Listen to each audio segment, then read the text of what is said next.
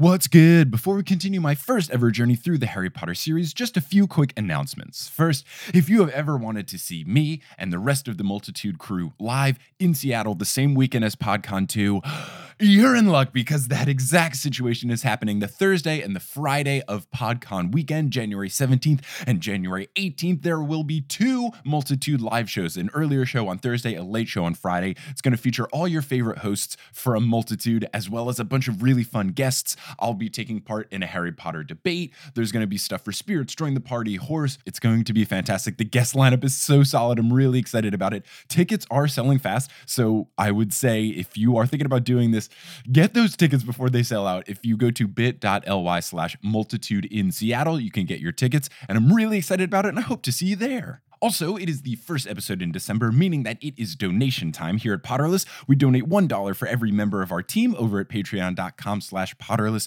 to a different charity each month. And at the time of recording, we have 572 patrons, meaning we'll be giving $572 to the California Community Foundation's Wildlife Relief Fund. I think this one was a no-brainer. California has really been struggling with the wildfire situation over the past month or so, and it's devastating to see, and I'm glad that we can do anything that we can help. It seems like things have subsided, but I know that still people have been evacuated and displaced from their homes, so I wish nothing but the best for all of those families, for anyone affected by it, and hopefully our donation can help out, even if it's just a little bit.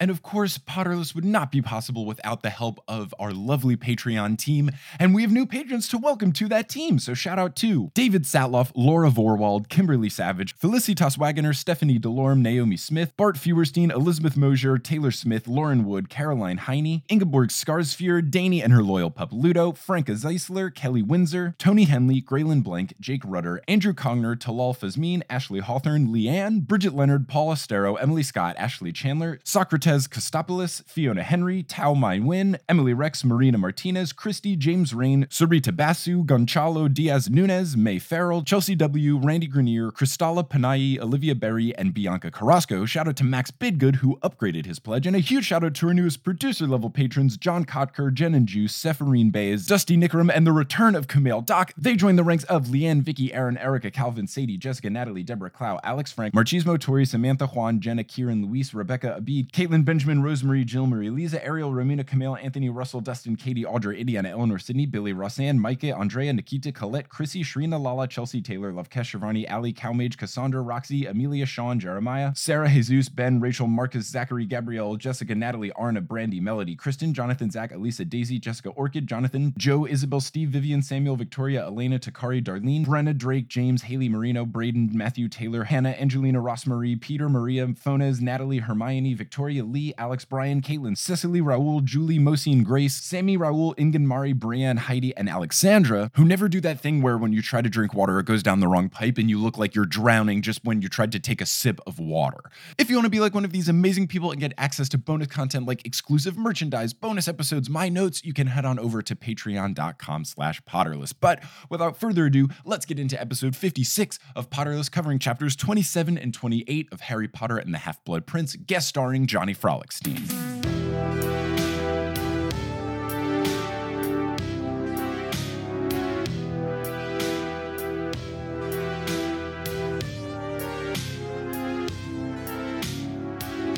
Hello, Internet, and welcome back to another episode of Potterless, the tale of a 26-year-old man reading the Harry Potter series for the first time. My name is Mike Schubert.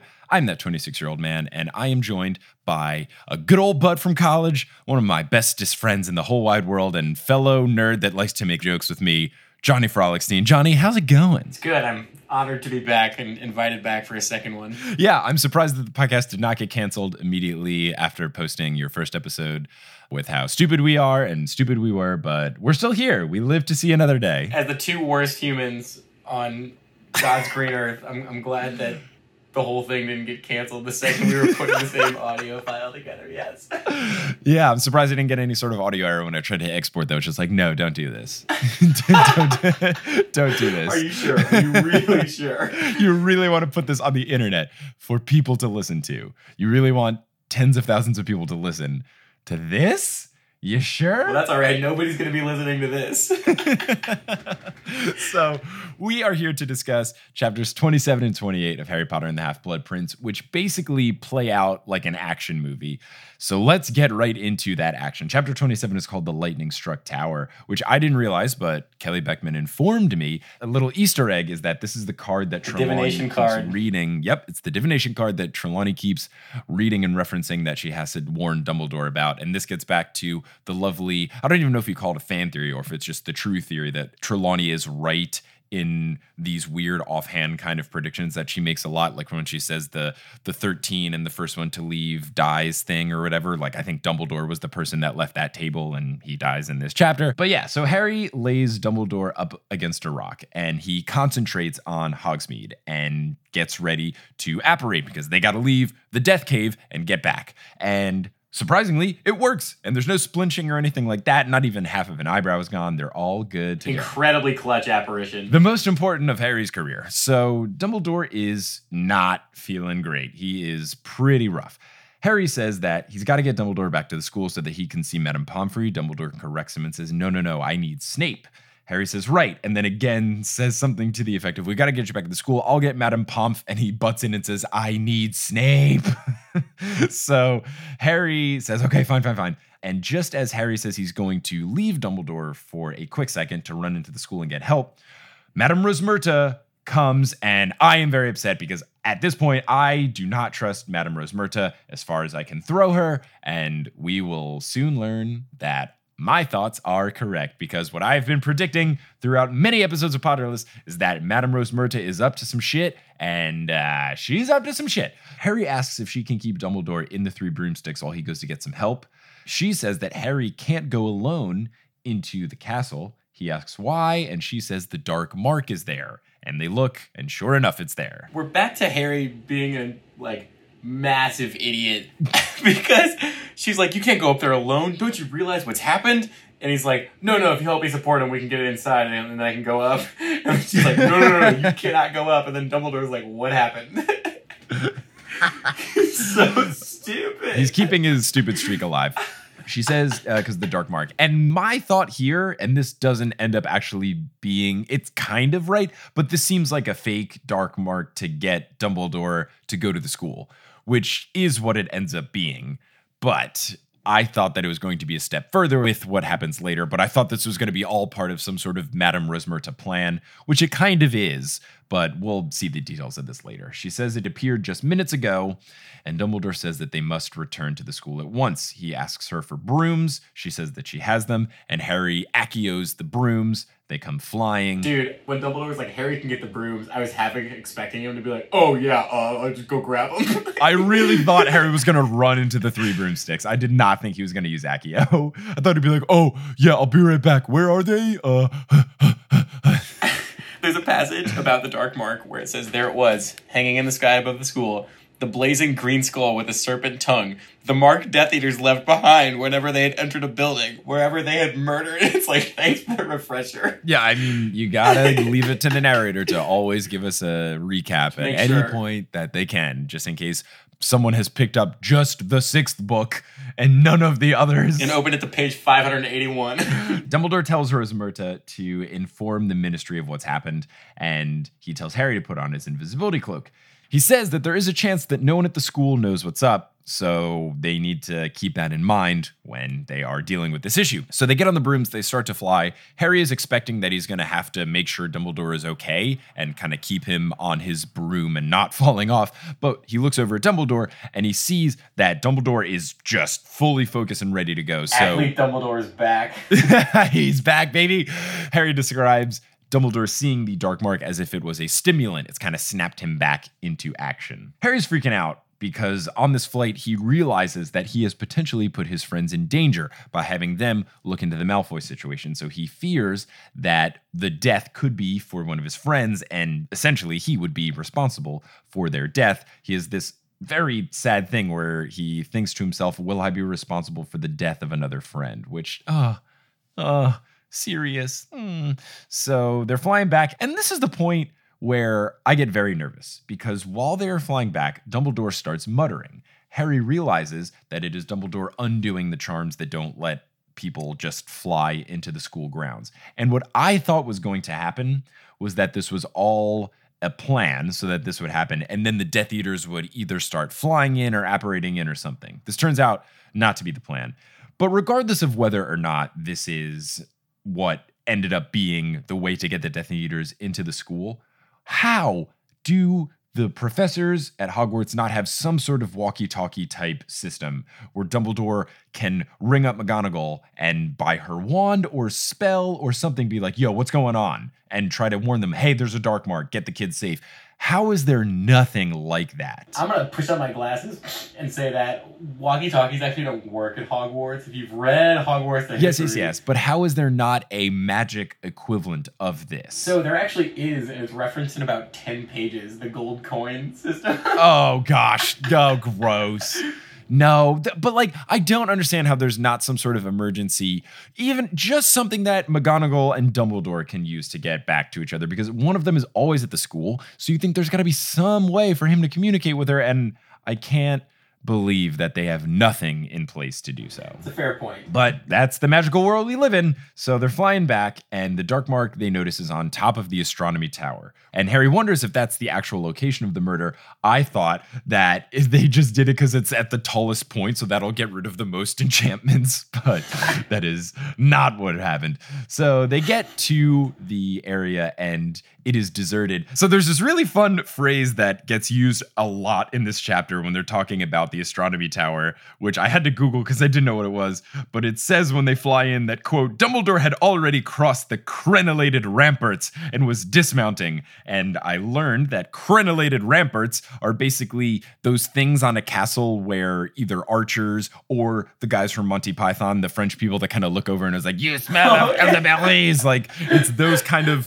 things on top of a castle that keep people safe. So it kind of shows that they are in this area that has somewhat of an exterior wall, so people can't really see exactly what's going down. But yes, they get into the crenellated ramparts, and the word ramparts is said many times throughout this chapter, which was just fun to hear that one again and again. I learned a new word. In my youth, I was in a band named the Crenellated Ramparts. Oh, that's a good band name. The Crenellated Ramparts. That would be a good Harry Potter band name for a wizard rock group, because there is some wizard rock groups, and I don't mean to be mean, but a lot of the well-known ones have very boring names, like Harry Sisters? and the Potters. Well, it's like the Weird Sisters, yeah. which is already a band in it, and then Harry and the Potters, and then there's another one that's like Malfoy and the Death Eaters, where, I don't know, do something... The Crenellated Ramparts. Yeah, use a phrase from Harry Potter. I guess Crenellated Ramparts isn't the most magical thing, but use a phrase from Harry Potter that isn't just the title or the musical band that's referenced. I don't know. Person and the people he hangs out with. Yeah.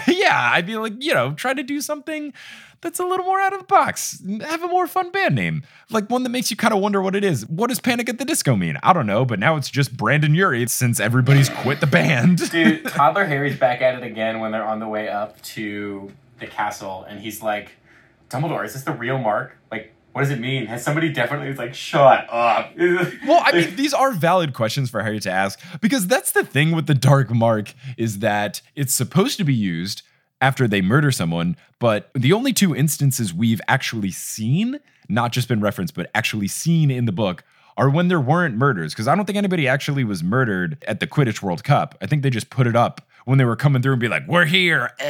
So I think it's a valid question for Harry to ask, hey, is someone actually dead? And the other thing is he's worried that like Ron or Hermione is dead. So he's really just kind of expressing his anxiety out loud. It's a valid question, but at the same time, it's sort of a need to know kind of thing, right? Because Dumbledore is clearly in charge at this point, and it's like... Just shut up and let Dad drive. Just like let him think, let him do his thing. Like, you're literally saying, are we there yet? Are we there? Yeah, he really just kind of needs to take a back seat and just let Dumbledore do it and then, ask questions later. So they get to the crenellated ramparts and it's deserted, which I knew it was going to be deserted. I knew that something was up.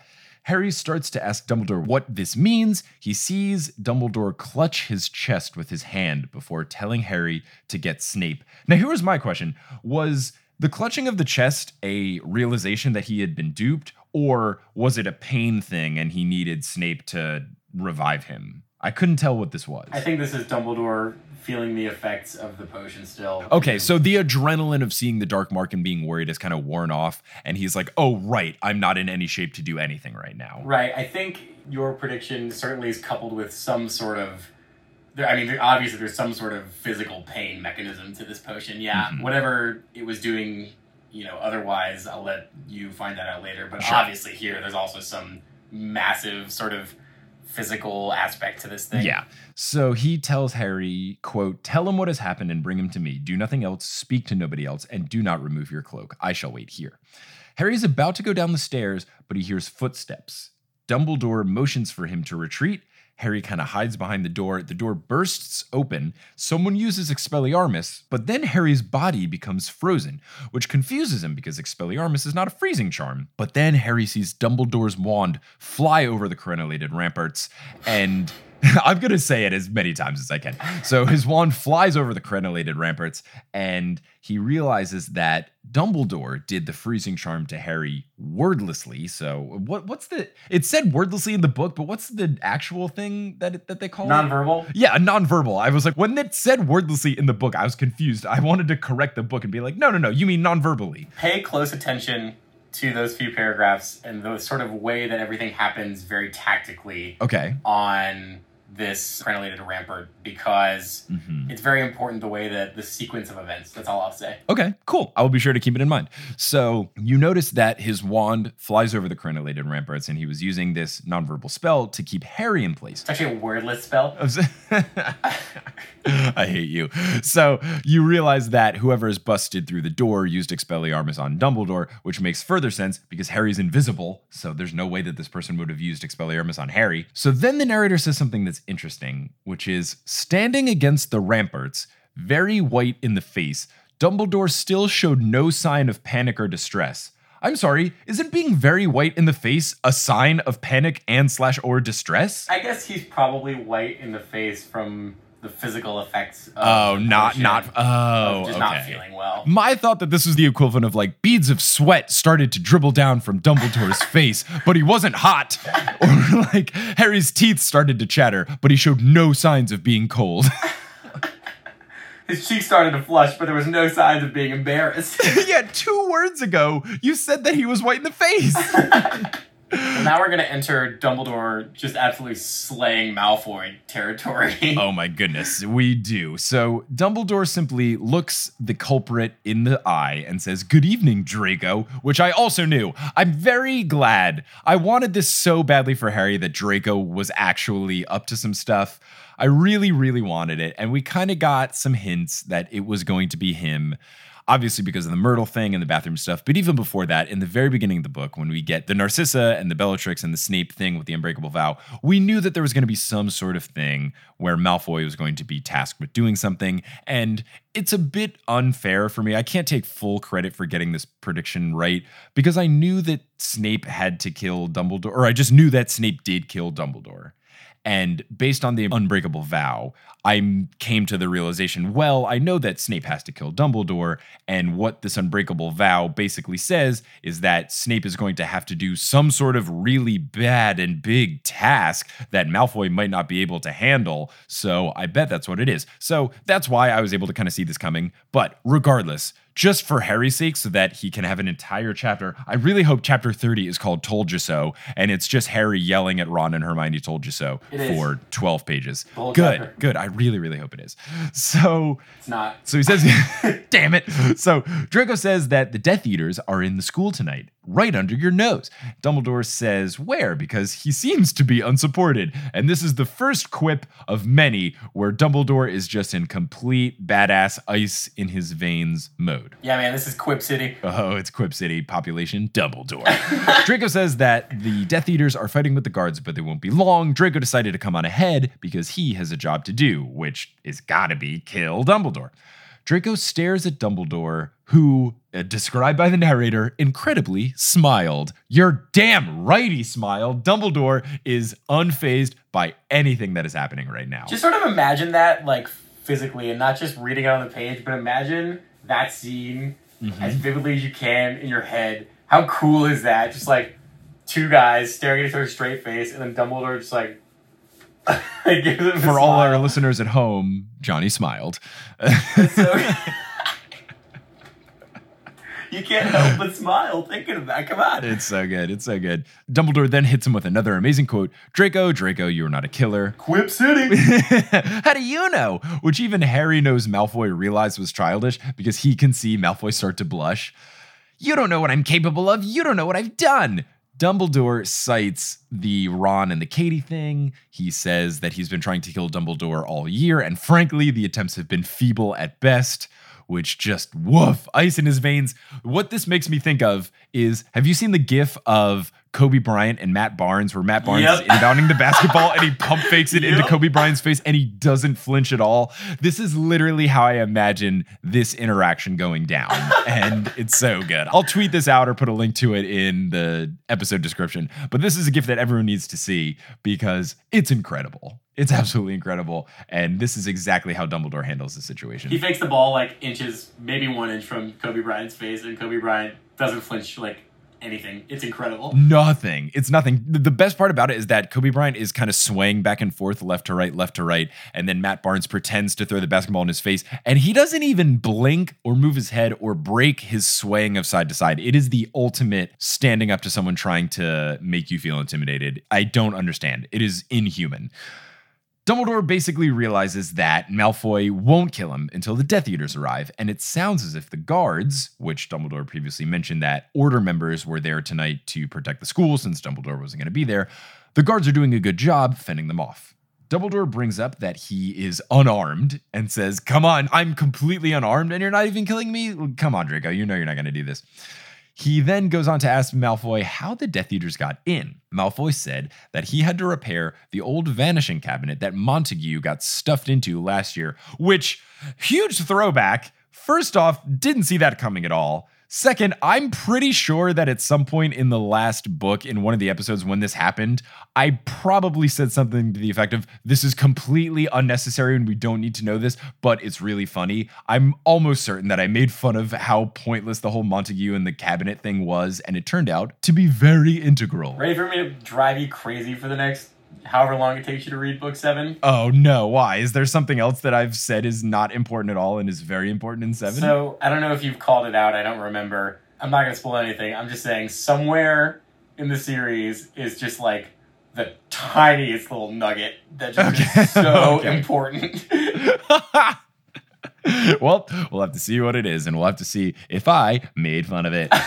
So the Malfoy then goes on to explain how this works. So apparently, there are 2 vanishing cabinets, and one is in the school, and one is in Borgin and Burke's. Montague told Malfoy that when he got stuck in the vanishing cabinet, he was stuck in limbo between them. But he could hear stuff in the school, but also in the shop. He had to apparate out, even though he had never passed his apparition test. This is why he ended up inside of a toilet. Everyone thought it was just a cool story, only Malfoy recognized the potential even Burks didn't realize. Swirly? And Malfoy... Swirly. What? I'm just saying the things that Montague was probably saying when he told this story. Bruh. It was fucking crazy. So then Malfoy's basically the only person that realizes that if he fixed the cabinet, what this would mean. So there were little sprinklings of this peppered out throughout this book. It was mentioned that in the room of requirement that the cabinet was there, and Harry ran past the cabinet when he was hiding his book. And then also this goes back when Harry and the squad is spying on Malfoy in Borgin and Burke's when he does the thing which we're assuming is showing the Dark Mark tattoo, but we can't see it. The cabinet is in the way. That's the cabinet. So there are these like tiny little things that I there's no way any human being would ever guess this. You couldn't have predicted it. I recommend going back and reading that section in Borgin and Burke's again, knowing what you know now. Yeah, because then you get the necklace. It's very heavy-handed looking back. You couldn't have known, but... It's a thing where, like, there's no way that this would be a clue that would tip someone off. Some of the other stuff is more predictable, but there's no way that this would be a clue that would tip someone off. But it's stuff where all of the evidence was laid out. And I know it's not J.K. Rowling's requirement or her job or her responsibility to make this like a whodunit novel, because it's not a murder mystery type story. So you don't necessarily need to have perfect clues where you can jump to conclusions. She did make a story like that, The Cuckoo's Calling, where that is the point of it. So you're supposed to be able to try to guess it as the reader. And I know that's not the point, but me as person that reads this podcast and try to make predictions, I was pretty bummed when I read this. I was just thinking like, what? Come on. Oh, come on. How am I come on. So I was pretty upset at that. This is about me. So that's how the Death Eaters got in. I thought that my broom, Dumbledore taking down the enchantments thing makes sense, but I guess there is a situation where Dumbledore made the enchantments go down and then immediately go back up, so it couldn't necessarily work, and they would have to have perfect timing. Let's get back to Quip City. Quip City, baby. So we were left to assume that that is what Malfoy has been doing in the Room of Requirement the whole time, trying to fix that. Dumbledore congratulates Malfoy on a clever plan, I'm guessing sarcastically, but Malfoy still takes it as a compliment. He says, yeah, it was a good plan. Yeah, And I yeah, don't think Dumbledore it did at all. Dumbledore again critiques his necklace and his meat attempts, saying that they were sloppy, and Malfoy says, whatever, you didn't know it was me. And Dumbledore says, actually, I suspected you the entire time, because I had Snape keeping watch over you. And Malfoy goes, Snape just wanted to get in on the action. He doesn't know what's going on. He goes on to say, Dumbledore, you're wrong. Snape's just a double agent. He's actually working against you, which is kind of funny because Snape is a double agent, but he's working against the Death Eaters. He's a double agent. At least that is what I assume. Dumbledore again simply states that he trusts Severus Snape. Malfoy then reveals that he is doing all of this to try and become Voldemort's favorite so that Snape won't be Voldemort's favorite anymore. Dumbledore then hits him with a great quote. Quip City's back. Very gratifying. We all like appreciation for our hard work. So good. So amazing. Cold. It's so good. Cold-blooded. He then begins to ask Malfoy about the necklace thing, but while he is asking, he puts two and two together that Rosmerta was put under the Imperious Curse, and boom, boom, boom, rap air horns, your boy Young Shoob got it right. I knew it out of left field. He predicted. I have undone all the harm that I faced with Ludo Bagman, and I finally got a bold prediction, truly bold prediction correct, just because in very early chapters of this book, they bring up Ron having a crush on Madame Rosmerta, and they talk about it for too long, and that raised the initial red flag, and then they kept talking about Madame Rosmerta, and I just continued to wonder, why the hell do we care about Madame Rosmerta? We've not cared about her for 5.5 books. So I'm so proud of myself. Are you proud of me, Johnny? I'm very proud of me. I'm so proud of you. If only Ron had a crush on Ludo Bagman, man, that would have been so much easier for you. Well, no, if he did, then I would have suspected him even further. He needed to have a crush on Barty Crouch Jr., who we all assumed was dead. How the hell were we supposed to guess him? He's in the Vanishing Cabinet. Oh gosh, kill me. Kill me. That's what Dumbledore said in the cave. Yeah. So she was forced, under the Imperious Curse, to pass off the necklace to a student in hopes that that would get passed on to Dumbledore, and she poisoned the mead before it was given to Slughorn, which was then supposed to be given to Dumbledore for Christmas, and I just wrote real big in my notes, oh, wow, I was right about something. I was very pleasantly surprised.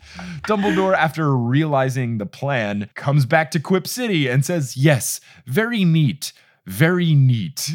Which, Quip it's City! Amazing. Malfoy apparently communicated with her via enchanted coins, and he says they got this idea from Dumbledore's army, and he got the idea for the poison mead when he overheard Hermione talking to Harry in the library about the whole Romilda Vane potion thing, with Filch not recognizing potions. No one knows how to do anything in this place except for Hermione and Dumbledore, obviously. Well, I mean, Hermione done goofed. She should have thrown Muffliato before they talked about it. But, I mean, to be fair, she was talking about something innocent, blah, blah, blah. You can't really blame her. When he is describing getting the idea from Hermione, he calls Hermione a mudblood, and Dumbledore says, don't use that offensive word in front of me. Malfoy laughs and says, you care about me saying mudblood when I'm about to kill you? And Dumbledore just says, yes, I do, which, he's so pure. Freaking good. He's so pure. He then has an amazing quote back to Quip City on the express train. But for being about to kill me, Draco, you have had several long minutes. I am more defenseless than you could have dreamed of finding me, and you still have not acted. So he's just absolutely cold-blooded here. Super duper duper cold-blooded. Dumbledore then moves on to ask Malfoy about what is happening tonight. He realizes that Malfoy knew that Dumbledore left the school because of Rosmerta, and Malfoy says yes, but she said you were just going for a drink and you'd be back. And Dumbledore says, well, I certainly did have a drink, and then turns to the camera and winks. We had the same thought, my friend. It's clearly what happens.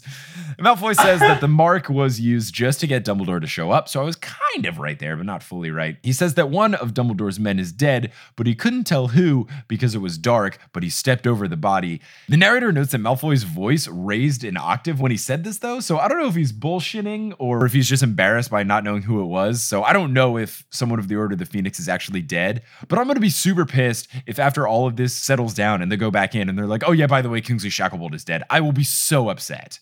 I really hope that it's not someone that we care about. I hope that it's Malfoy just bullshitting, but we will have to see. I also hope a student isn't dead either, which is more of a concern when Fenrir Greyback makes his return. Maybe Malfoy was a little bit nervous because he thought it might have been a friend. Maybe that's what it is. Oh, come, Malfoy doesn't have any friends. Well, but Dumbledore, that's what Dumbledore says when Fenrir shows up. He's like, oh my god, you invited this guy? Like, where your friends live? Oh, right. Like, that's fucked up, man. Yeah. That's, but I mean, yes, killing children is bad, but if it's like Crabbe or Goyle or Pansy, like, is it that bad? It's bad. It's still bad. I'm going to nip that in the bud. Malfoy's plan was to be waiting up at the, I've already forgotten the words. What is it? Crenellated? What is it?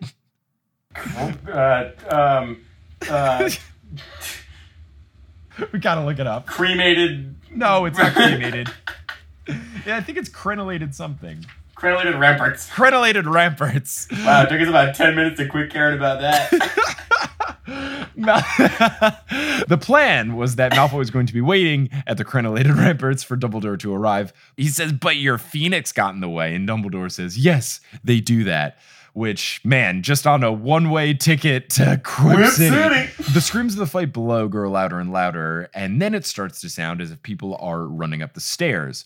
Dumbledore tells Malfoy that they need to discuss his options, and Malfoy goes, my options? I'm standing here with a wand. I'm about to kill you. Dumbledore, who is now the mayor of Quip City, says, my dear boy, let us have no more pretense about that. If you are going to kill me, you would have done it when you had first disarmed me.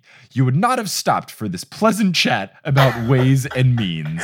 It's so fucking good. It's incredible. It is absolutely incredible. That gets him. Because then he's like, oh my god, I haven't gotten the options. Yep. So Malfoy says he doesn't have a choice. This really does work because Malfoy says, I don't have a choice. Voldemort will kill my whole family. Dumbledore says, this is exactly why I didn't confront you earlier. If Voldemort knew that I suspected you, he would have killed everybody. Dumbledore says that he explicitly never said anything to Malfoy about it because he feared that when Malfoy met with Voldemort, he would use legitimacy against him. This just proves that Dumbledore is such a great man. He's such a great headmaster. He's so selfless because he could have saved his own ass, but he wanted to keep this awful garbage kid who has an awful garbage family alive and well, even if it puts his own life in danger, which inevitably leads to his death. Oh, he's so amazing. But then, so Dumbledore has a line when they're talking about his options where Malfoy's like, he's going to kill me if I don't do this. And Dumbledore says he cannot kill you if you are already dead. Which is deep. I was imagining him to be like, Harry, now! It's like, I thought that for half a second, but then he does go on to explain it. But then it's right at the page break, too. So it's like, what? It is the right at the page break. Harry, go! Idiot Harry's like, what? What? Dude, I don't do anything. So what the full quote is, he can't kill you if you're already dead. Come over to the right side, which I think is a very clever way to not say come over to the light side so that they don't get sued by LucasArts. He says, come over to the right side, Draco, and we can hide you more completely than you can possibly imagine, which is nice and a good sentiment. He even goes on to offer to send Order members to his family to keep them safe and says that your father is safe in Azkaban, but we can keep him safe outside of it. And right after he explains this, 4 Death Eaters bust in. The 4 people are a brother and sister duo, and they describe the brother as Lumpy. And this is not the first time as we will describe him as Lumpy. Literally every time we talk about this dude, he's described as Lumpy. So wait, before you get onto these guys, there was the ultimate quip where Malfoy says, "You're at my mercy," and Dumbledore says, "No, Draco. It is my mercy, not yours, that matters now." And it is at that moment that Dumbledore is elevated from mayor to president of Quip Nation. No, it's now Quip Nation. Quip Nation, baby. It's moving up. So the 4 Death Eaters bust in. The lumpy guy's name is Amicus. His sister is Electo. And Dumbledore welcomes them in calmly, quote, as if welcoming them to a tea party. He says, "Good evening, Amicus. And you've brought Electo too. ... charming ... One of the best parts of Voldemort being back and out in the open is the introduction of Death Eaters who don't have kids at Hogwarts, but who are just like stray sort of one-off Death Eaters because they're all fucking psycho. It's awesome. They're absurd. And they all, of course, in classical J.K. Rowling fashion, are hideously ugly because, of course, if you're ugly, you have to be evil or bad at magic. Amicus says, "Think your little jokes will help you on your deathbed?" And Dumbledore says, "Jokes? No. These are manners." Which he keeps one-upping himself. These are so good. They're so absolutely phenomenal. Then we hear from one of the Death Eaters that we have not heard described, "Do it." And eventually we learn that this is Fenrir Greyback. He then goes on to lick his lips as blood runs down his cheeks. And he tells Dumbledore, "You know how much I like kids, Dumbledore. And this very much concerns me. I don't want another student to be murdered. I don't want it to be one of Harry's friends. I don't want it to be someone that we like. I'm really scared of who it's going to be.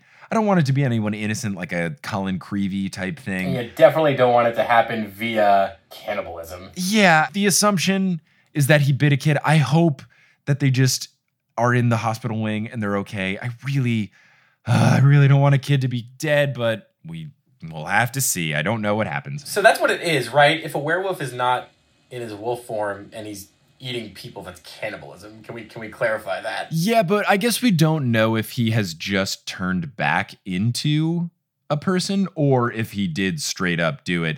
Because Dumbledore calls him out. Yeah, he's like, you're you right. Can't be satisfied once a month, and then Greyback's like, "That's right, shock you." So can you only become a werewolf once a month? I guess it is only on a full moon. Are full moons only once a month? Roughly. A little bit less. Yeah, I guess it's straight up cannibalism. That's weird. She went dark, man. It's weird to not only be a cannibal, but to specifically want to eat kids. That's weird. It's absurd, and I'm terrified of Fenrir Greyback. Y'all should see Mike's face right now. I wish not a happy camper. A lot of brow furrowing going on. Dumbledore realizes that he has this taste of flesh more than once a month. Fenrir says yes, and he asks if that frightens him. And Dumbledore says, "Well, I cannot pretend it does not disgust me." Dumbledore goes on to say that he is surprised that Malfoy let him in, and Malfoy says that he is shocked and didn't know that Fenrir Greyback was coming. Obviously, he wouldn't want him to eat any of his friends. The 4th Death Eater, who remains unnamed and basically undescribed, says, "Come on, Malfoy, you got to get to it. You have a job to do." And then Malfoy looks terrified. Dumbledore looks pale. Amicus asks, "What's happened to you then, Dumby?" Which I think is great because if for anybody that is a $3 patron and has seen my notes, just for shorthand so that I don't have to keep typing out Dumbledore, I always call him Dumby in my notes. And I think it's great that someone actually calls him Dumby. Which I guess he is using as a mean term, either fake endearing or because it looks like dummy.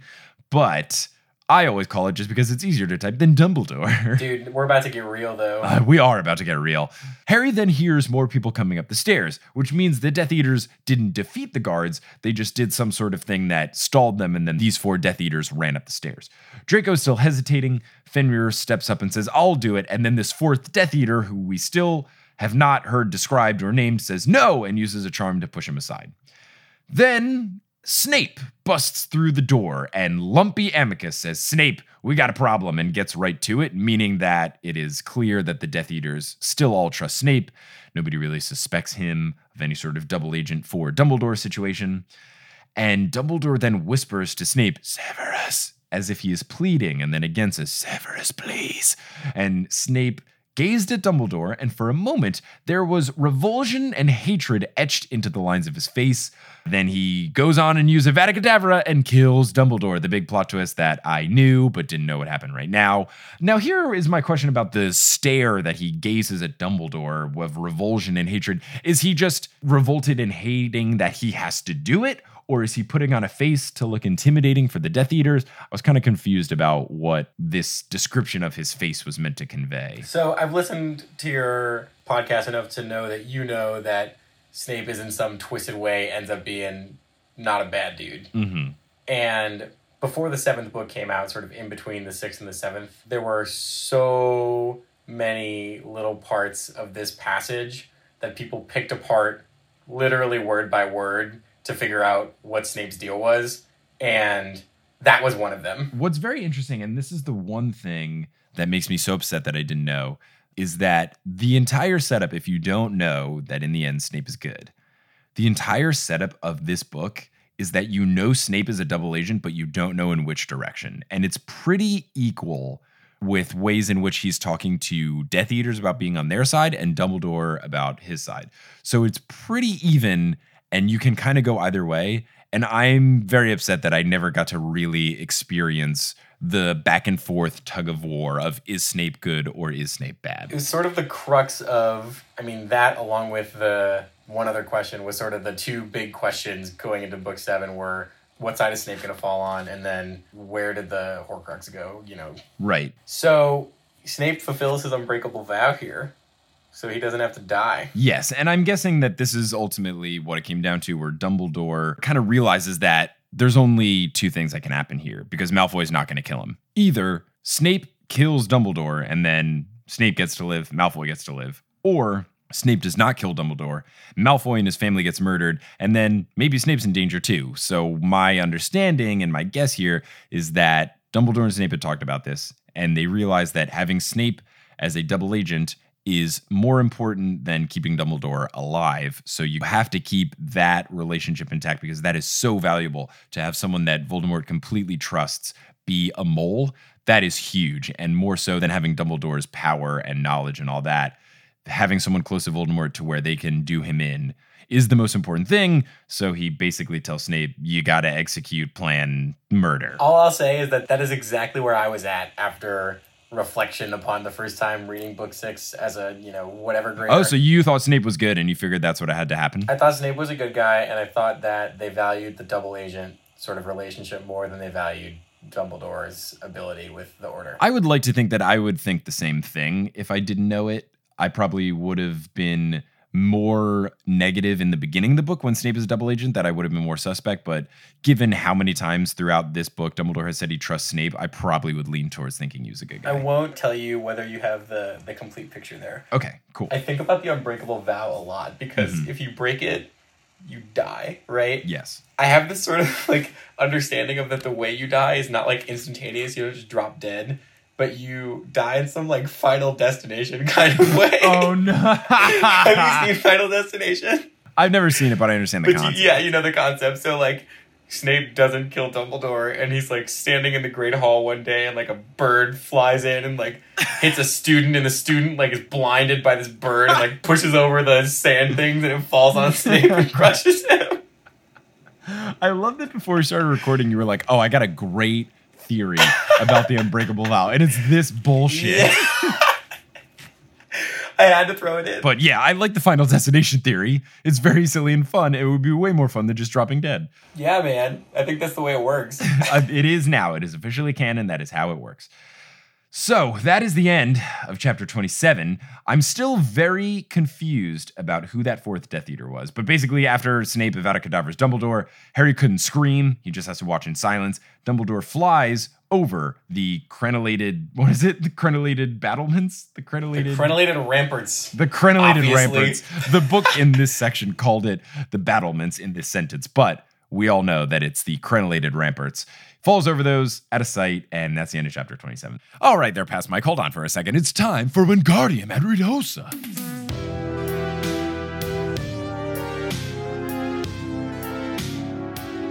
Today's episode of Potterless is brought to you by Mrs. Fields. Look, it's already December, and if you're anything like me, you haven't done any Christmas shopping for anyone, and you are coming down to the wire, and you've got to get some gifts. Well, why don't you get them a gift that they will definitely love? And what will they definitely love? Cookies. It is a proven fact that no one has ever complained about receiving cookies ever in the history of existence. So why don't you go with that tried and true gifting method? And Mrs. Fields is the perfect place to do that. They've been making delicious treats for over 40 years. They make flavorful desserts that just melt in your mouth, from cookies to brownies to whatever sweet you want to get for your friend, your colleagues, your loved ones, whoever it may be. These holiday gifts are great because you don't have to think about anything. They've already got a whole wonderful package lined up, but you can customize it with a personal message, a picture, a company logo, so it looks like you put a ton of effort into it, but really you didn't. And it's so wonderful, and everyone will love the gift. They offer a 100% customer satisfaction guarantee, so you know everything's going to be just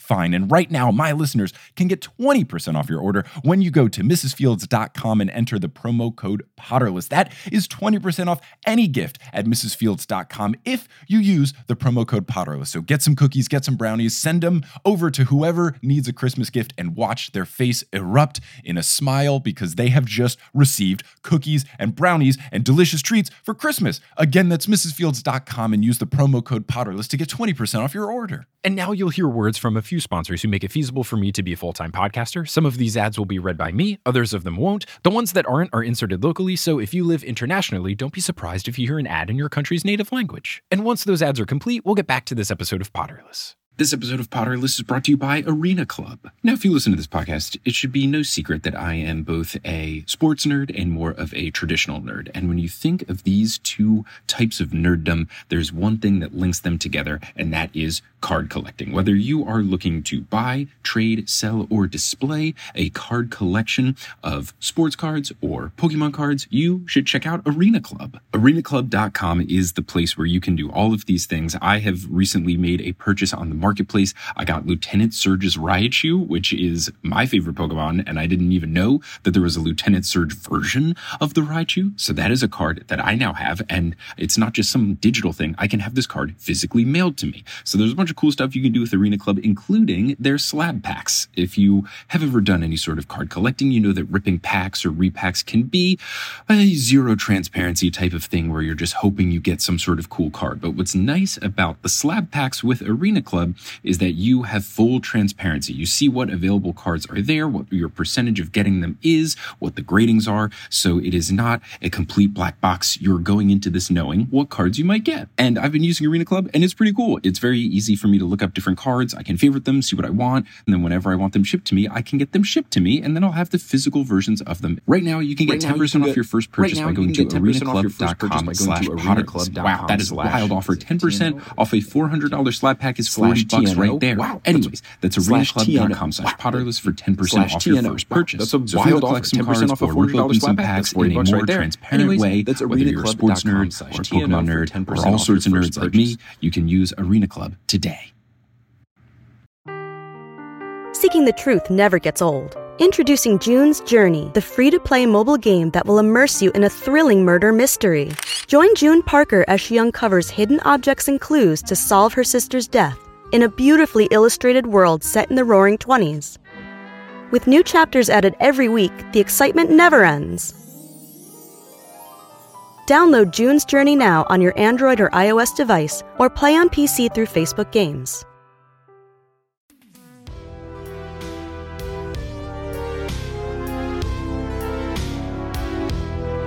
Then we get into chapter 28, Flight of the Prince, which I gotta say, right off the bat, I have a huge problem with the title of this chapter and the little illustration for it because it ruins the entire plot twist of knowing who the Half-Blood Prince is.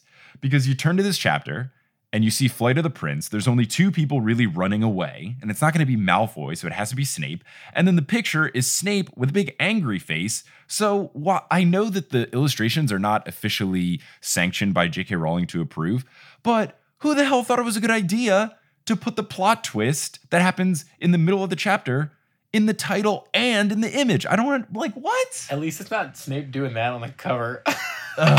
I mean, at least it's not called, hey, Snape's the Half-Blood Prince. And then Harry it's Potter a picture and of Snape, who is the Half-Blood Prince. Harry Potter and the Severus Snape. But I was really disappointed. I already assumed it was Snape, but if it was someone who wasn't fully convinced that it was Snape like me, that would have been such a big letdown. Like Seamus Finnegan. Of course it's Seamus. But I don't know. Usually the illustrations in the title are very coy about what it is. And usually the illustration does not have to do with whatever the biggest reveal of the chapter is. And usually they're really fun. Like when the first thing happened with the blood written on the wall in the second book, and you see the Heir of Slytherin message thing, the picture is just a frozen, petrified Mrs. Norris. Yeah. And when you open that and you see Heir of Slytherin returns, why is this cat frozen? That's way more fun. So even if J.K. Rowling wanted to make the title The Flight of the Prince. That'd be like Ginny drawing in blood in chapter 14 in the illustration. But like at the very least, what you can do is make the drawing not Snape. I don't know. I was very disappointed. I was very upset by this. Anyway, you know it's going to be Snape, but we already knew this. So Harry is absolutely shook given what has just happened. 3 of the Death Eaters leave, except for this unnamed one. And only then does Harry realize that he can move again. He was just frozen in shock after Dumbledore died. Now that Dumbledore is dead, technically nothing is keeping Harry in this Petrificus Totalis type of bind. Harry then throws his invisibility cloak aside and hits the 4th Death Eater, who started to run down the stairs, with Petrificus Totalis. And he hears him kind of just topple down the stairs as a frozen body, which is a fun little image. Especially, I don't know if you are playing the Harry Potter iPhone game, but when you do Petrificus Totalis to people, they freeze in this hilariously comic position where they look like a walking man sign, but running.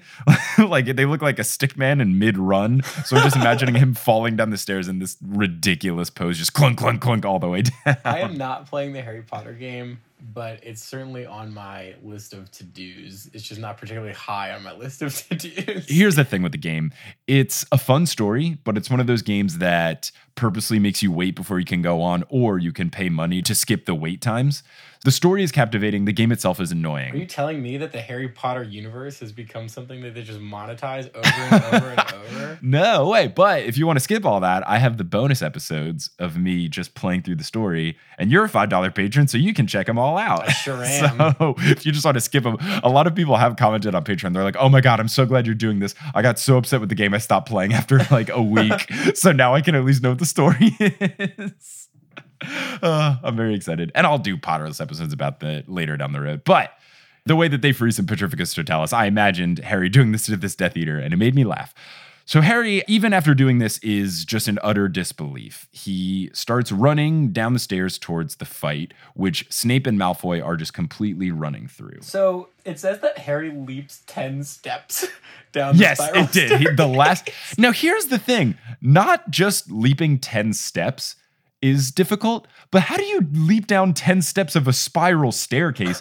Unless the only thing that I can think is if you do the thing where you like kind of grab the handrail and somewhat hurdle yourself over it type of deal, but you can't really jump down a spiral staircase. Harry's like a rad teen now. Yeah, the only thing I can think is that 10 steps is one like 180 degree clockwise thing, and he just kind of jumped over the edge of it, and it wasn't that bad. And I guess 10 steps of a spiral staircase is at least less laterally than what 10 regular stairs would be, so it would just be a vertical type fall. But yeah, it was pretty dramatic. When it said Harry skipped the last 10 steps, I just said, whoa, wow. I'm glad you caught on to that. Have you seen the movie Hot Rod? Yes. Oh, it's so phenomenal. So what immediately pops into my head is the scene where Rod like falls for 2 minutes, like down the forest. Of course. Harry jumping the 10 steps and just blowing it and just like rolling through the whole fight and everything.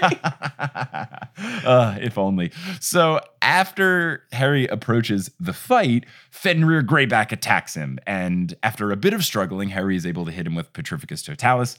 And what's really funny is that he's got this very large figure frozen on top of him. So it takes him a while to push this frozen stiff body off of him.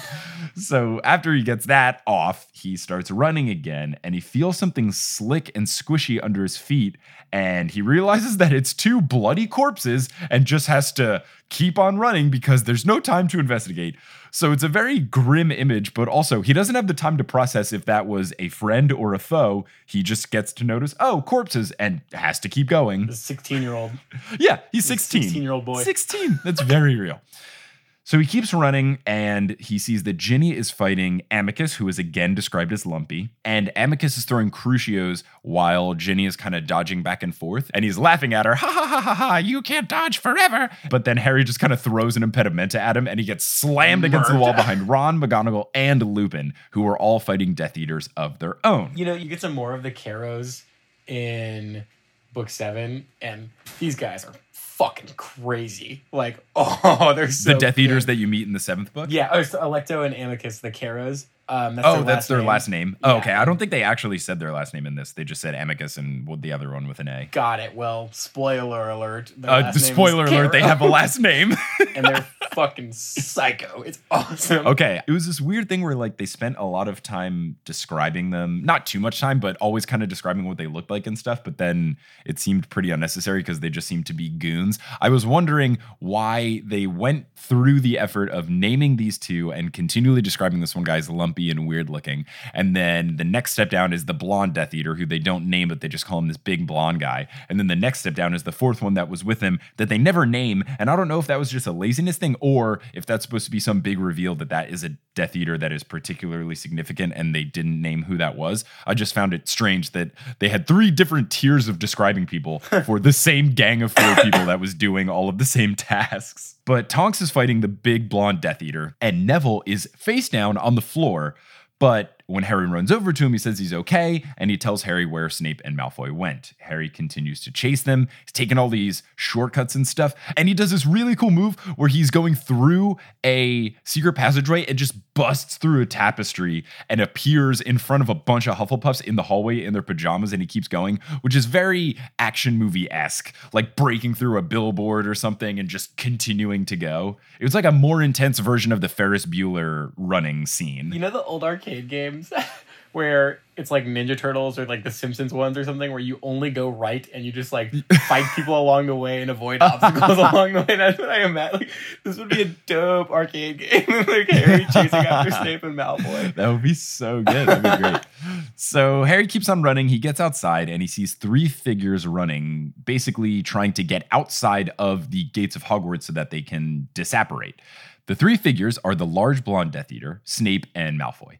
So Harry gets hit from behind with a jinx, and it knocks him over. He kind of hits his head and starts bleeding out of his nose. He realizes that this has to be the bro and the sister duo, and while he is rolling and tumbling forward since he was running at full speed, he just throws an impedimenta and hits one of them, which trips the other. And even narrator Harry describes it as miraculously making contact. It just seems like a dope move, which means it's not going to be in the movie.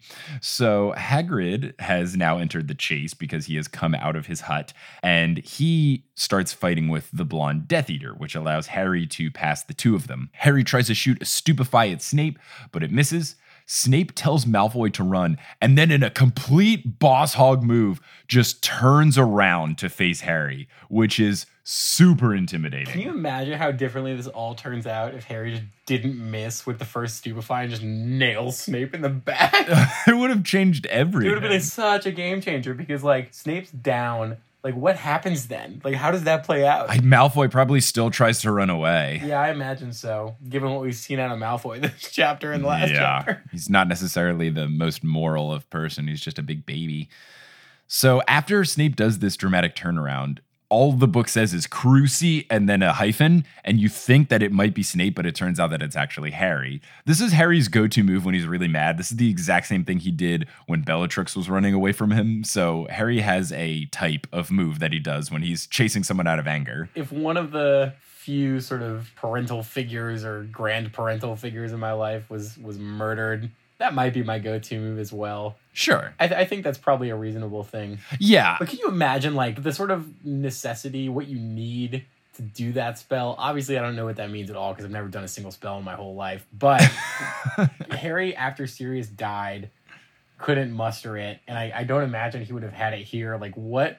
Man, that's fucked up. I think you have to have really, truly cruel intentions, and Harry is just too pure to do it. Yeah, and I don't think sort of rage or vengeance counts necessarily as these cruel. Like, you just have to want to do it for the sake, like, intrinsically wanting to do it. Yeah, you want to be purely evil, and I guess there is some inherent good within trying to avenge someone that was a very good person. So the Crucio does come from Harry, but Snape is able to block it. The blonde Death Eater then hits Hagrid's hut with Incendio, which is not cool because Hagrid screams that Fang is inside there. So he is freaking out about that. Harry tries Crucio again. Snape blocks it again. Snape says, "No unforgivable curses from you, Potter. You haven't got the nerve or the ability." And Harry tries Incarcit, which gets cut off. Is that Incarcio? I'm not exactly sure what spell that is. I think it's Incarcerus. I don't know. I've never seen that one before. Yeah, I'm going to Google it. Incarcerus spell. Incarcerus is a spell that conjures... Oh, it's the rope one. Oh, okay. Okay. Yeah, Snape has used the rope one a couple times. So Harry tries to do that one. Snape deflects it. The book describes it as almost lazily. I don't know if it was that one or a future one, but one of the things Harry throws at him is Snape deflects it, and the book says it's almost lazily, which, ooh, very good. Harry says, fight back, you cowardly," and this sets Snape off. He screams, "Don't call me a coward." He then goes on to mock Harry for calling him a coward, saying that James only fought Snape when it was 4-on-1. Harry is not listening to this and just keeps trying to throw everything in his power. He tries to throw Stupefy, it gets blocked. I love in this part how Snape is saying the same shit he says to Harry, like, in class. Like, it doesn't matter if you're, like, at literal war with someone or if you're just, like, a dick teacher. Snape's just going to be Snape, I guess. That's just how he rolls. Harry tries Stupefy, Snape blocks it, and Snape says, "Blocked again and again until you learn to keep your mouth shut and your mind closed, Potter." I can't get enough of that Snape. It's probably my best voice. The rest of the episode in Snape voice. Oh my goodness. So this I thought was particularly interesting though, because this is basically saying that Snape is so good at legitimacy that he knows exactly what his opponent is going to do before he even throws it, which is very intense. It's an incredibly helpful skill to have when you're dueling with someone. It's very much Neo in the Matrix type thing where you just see exactly what your opponent is going to do and it makes your whole life very simple. I thought that was a very interesting thing to kind of have laid out, is that, oh wow, yeah, that's why Snape is so good at dueling. He knows what you're going to do the whole time. Yeah, it's pretty badass, but also like it just sort of speaks to the level at which the teachers at Hogwarts are operating relative to the students. Like, a whole nother Harry level. had no chance in this fight unless, as stated previously, he had hit Snape with his first freaking Stupefy. Yeah, but that wouldn't have happened. So Snape orders the blonde Death Eater to hurry up and leave. Harry starts to do Impedimenta, but then he feels an excruciating pain from his back. He feels like he will die. So I don't know if he actually got hit with Avada Kedavra or if it was just Crucio. But he feels like that's about to happen. Snape yells, "No!" And then the pain stops as quickly as it started. So clearly Snape did something to keep him alive. So this is another point in which, even if you didn't know Snape turns out to be a good guy, you kind of think, Snape is keeping Harry alive. He masks this as saying that the orders are to leave Harry for the Dark Lord. But I think what's really up is that Snape wants to keep Harry alive because he's a good guy. So a couple things there. One, I definitely don't think he got hit with Avada Kedavra, because if he did... Is that instant? It's instant. It's Okay. You got no shot unless you're Harry in book one as a baby.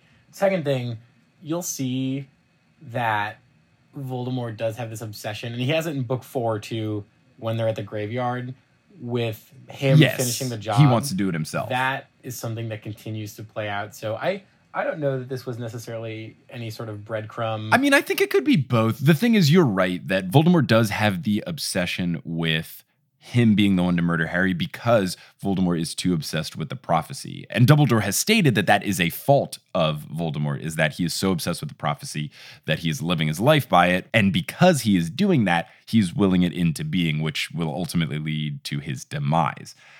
But I think it could be a little bit of both, where it's a move that is a win-win for Snape, because if he is a good guy, which at least I know that he is, he's keeping Harry alive for the purposes of good. And as a bad guy, he can at least have the excuse to say, I'm doing this for a good reason, trust me. Yeah, and I think maybe it's just the context that you have where you can look at that and say, oh, like this makes sense given what I know. Mm-hmm. But certainly I remember at the time reading this, there was no sort of inkling that gave me that Snape might have been not, 100% evil. Sure. Were you fully convinced that he was evil? You didn't think he was a good guy? I didn't know. I really didn't know. Because as I thought about it, even though I know the answer, and I know that he turns out to be good, the fact that Dumbledore said Severus, Severus, please, just made it seem like it was predetermined. Like it seemed like a plan that they had talked about before, which makes me think. But I mean, I guess even if they had the plan, you could still think that Snape was doing it just to trick Dumbledore. So I'm not really sure. But that kind of thing, I just want to give the benefit of the doubt to Dumbledore because he's freaking Albus Dumbledore. Right. And I do know that I did not have the full picture. Whatever my prediction was, I don't really remember. But I know that I didn't have it all. And I can guarantee that you don't either. Yeah, I still know some stuff, but I do not know any particular details of the 7th book especially. Correct. I honestly don't really know anything about the 7th book, seeing that all of the major spoilers I knew happened in this one. Right. So I'm going into 7 completely blank. Yeah, I don't know good. anything about what's going to go down. So I'm very excited. The only thing I do know is that apparently there's some camping thing that everybody hates. That's the only thing I know about the 7th book. I don't hate the camping. Okay. I'm not a hater. All right, good. So the brother, the sister, and the blonde Death Eater go with Snape. Harry tries to use Sectum Sempra, but it gets blocked. Harry tries Levicorpus, and then he's able to see Snape's face, which shows no sneering, no jeering, just rage, and he screams, "No, Potter!" And then a loud bang sends Harry flying backwards, and his wand flies out of his hand too. Snape approaches him and steps over him and says, "You dare use my own spells against me, Potter? It was I who invented them. I, the Half-Blood Prince!" And at that point, I imagine a giant bolt of lightning crashes behind him, and then an organ player goes, dun, dun, dun. So this is where we get the confirmation that I suspected very early on that it was Snape. Snape is the Half-Blood Prince. I thought that was a very dramatic reveal. I did not expect this to be the reveal. I didn't think this was how it was going to go down. I thought it was going to be Hermione coming back when she said she was looking at potions awards. I thought she was going to come back with all of those and be like, Snape's won every potion award ever. Well, you're not entirely wrong about that with the whole Hermione doing research thing, as you find out later. Yeah, you learn about the Eileen Prince situation. I like that Hermione's like, I was kind of right, blah, blah, blah, but this is Snape says, hi, it was me. I think that's a bit more concrete than Hermione's research. In the chapter picture title. Yeah, so Snape goes on to say, and you turn my inventions on me, like your filthy father, would you? I don't think so. No! So we learn that Snape is very upset with the fact that he invented Levicorpus, and then it was the spell that James and the Marauders used a lot to bully him, which makes sense. It would suck to invent something really cool and powerful and then just have that constantly used against you. How the fuck do you invent a spell? I've thought about this, and maybe just because they're all Latin, you can just kind of, or most of them have Latin inspiration, you can just start thinking of some stuff and saying Latin words, and maybe it works. But it does seem like a very interesting and complex thing to do. And of course, J.K. Rowling doesn't explain how it ever works, because that's how the Harry Potter books work. Of course, and I guess there are books on magical theory and the sort of science, or whatever the magic equivalent of science. I guess science is magic. Maybe that was rooted in something when he did. But truly, you're right. It's just you have to find the word that makes the thing happen with your wand, right? Yeah, and I've had some people compare it to chemistry, which I think makes more sense for potions, because then you're just kind of combining a bunch of stuff and seeing what happens, and oh, whoops, I made penicillin. But when it comes to making a spell, it seems much more arbitrary, because the spells don't have particular rules that we at least know about. So it seems weird just to kind of start flailing your wand in random directions and saying a word with a particular intent in mind. I don't know. And then somebody just gets massive gashes all over their body. Yeah, what was the creation process of Sectum Sempra? How did that go down? This is kind of akin to the who milked the first cow question. Oh, man. So now we learn why this sets Snape so off, because Levicorpus in particular is this thing that he was proud of inventing and then just constantly was used against him. Harry dives for his wand. Snape sends it away with another hex. And then Harry says, "Kill me then like you killed him, you coward." And Snape yells, "Don't call me coward." Sorry, he yells what? Snape yells, "Don't call me coward." It's hard to yell in the Snape voice. "Don't call me coward." It's perfect. And Snape whips Harry in the face with something white hot, which is intense. And then enter Buckbeak. Buckbeak just flies in and starts clawing at Snape. Snape does manage to run away, escape, and then disapparate. Harry looks for Hagrid and sees him with Fang draped over his shoulders. Hagrid brings Harry up to his feet, and Harry says that they should put out the house fire with Aguamenti. So they do it. Could have done it straight into Dumbledore's mouth. I know, yeah, bringing up what we said before. You could have, but you didn't. I love the Buckbeak entrance so much here. I'm just imagining, like, flash of wings, and it's like, ah! Yeah, it's a very movie-esque type thing. Yeah. This is something to happen in a movie where it looks like all hope is lost. Guess what? It doesn't. Oh my God, what the fuck is in the movie? Nothing. Nothing is in the movie. Harry and Romilda Vane make out, and that's it. Next episode, we're going to talk about the funeral, which I've also heard is not in the movie. Yeah, man. I'm not looking forward to watching this film at all because nothing's going to be in it. Hagrid says that the house is something that Dumbledore can fix. He keeps trying to go on about what happened, ask Harry what happened, but Harry has to keep trying to butt in so he can tell Hagrid that Dumbledore died and that Snape killed him, and basically Harry busts out, just blurts it out. "Snape killed Dumbledore." Hagrid doesn't believe him. He really wants to believe that Dumbledore is okay. Dude, Hagrid not believing him is the saddest shit Oh, it's so ever. sad. It is so sad. Oh my God. Sad. Yeah, absolutely heartbreaking. So they walk back towards the grassy area at the base of the tower, which is under the Dark Mark. And I know that is not exactly what it was meant for, because they were trying to make it so that they would kill Dumbledore right on the crenellated ramparts.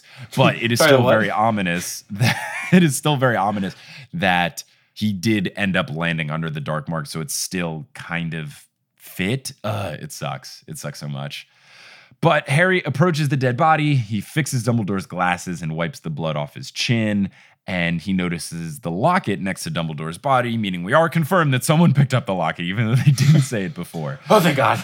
Oh, thank God somebody got it. The locket has been flung open, and it doesn't look like the Slytherin locket. It is not as big. It doesn't have the big S engraved on the outside, and nothing is inside of it except for a slip of parchment. It is a note written from an RAB, and it says that this person learned the Horcrux secret and stole the real one with the intention to destroy it as soon as possible. There's a quote that says, "I face death in the hope that when you meet your match, you will be mortal once more," which is simultaneously the coolest thing ever and the saddest thing ever, because it means the trip, which ultimately led to Dumbledore's death, was a waste of time. So this launched like however many straight years until the 7th book came out of speculation on who is RAB. Yes, I do have a theory about who RAB is. What's your theory? But it didn't come into play until I read the next chapters, so we'll talk about it then. Also, this episode is running pretty long, so we'll talk about that next time. But I do have someone in mind, and I'm very confident in who I think it is. Okay. Not Ludo Bagman, even though B is in the initials, which is close. Rudo Bagman. Yeah. The only thing that I wrote for my notes at this time for reading chapter 28 was, who is RAB? Are they alive so Harry can work with them? But Harry quickly moves on. He doesn't really give a damn about any of this. The only thought that he has was my initial thought, was that this whole trip, which severely weakened Dumbledore, was for nothing. And he feels really bad about that. And then Fang howls into the sky. And that is the end of chapter 28. And that is the end of this episode of Potterless. So, Johnny, chapter 27, chapter 28, how are you feeling? Man, Dumbledore, he goes out with a bang. He goes from athlete Dumbledore to Quip City on the crenellated ramparts. Mm-hmm. But this is undoubtedly, if not the biggest, one of the top 2 major gut punches in the entire series, right? It's the biggest so far. Serious is one thing. The serious one was more surprising than anything, because it was just all of the sudden he's fallen through this thing and we don't know what it means. And then the next chapter is Lupin saying, no, that veil was death. But this one obviously hurts more because it's Dumbledore. And it's Dumbledore right after they started to make progress on the Horcrux thing. And that's exactly it, is right. Harry had this person who he assumed in this fight against Voldemort was always going to be there to give him guidance and direction. And he would never really had to think for himself necessarily. on what he was going to have to do. Yeah, and Dumbledore did so much on that trip. Harry was an idiot and Dumbledore steered it. Now Harry's got to find the other 4 by himself? That's exactly right. He is truly sort of has a blindfold on and has to go padding around for these things for the next however long it's going to take. Yeah, man, it's disappointing because of that. Obviously, it's sad because it's a beloved character and a very powerful wizard dying. And it's just a lot of negative emotions all in one. And it's just very gut-wrenching. And you're right. I think this is the most significant gut punch. I can't think of one that is going to be worse because I just don't know who is going to die. I know that Ron and Hermione don't, so at least we get to avoid that. But I don't know. There's still potential ones that could happen, and it would be really sad. But this is a big one. It's Dumbledore. It's Albus Dumbledore. Yeah, like besides Harry, Ron, and Hermione, the stalwart of the series, truly. So it's painful.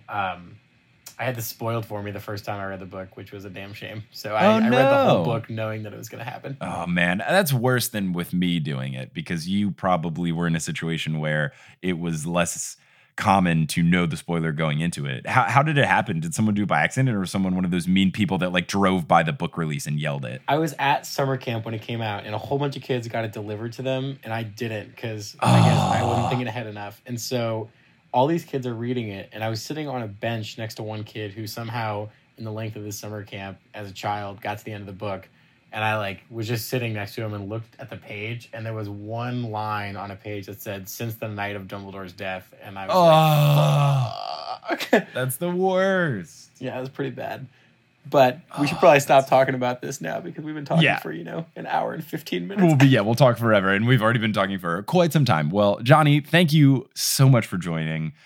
And listeners, if you want to check out more of Johnny, he is a recurring character on some bonus episodes up on Patreon. And he'll be back in the future for other stuff, especially when we later on down the road do some Snitches Get Stitches episodes where we just make fun of Quidditch and go super analytical in why it doesn't make sense, asking questions like, is it tiring to play Quidditch?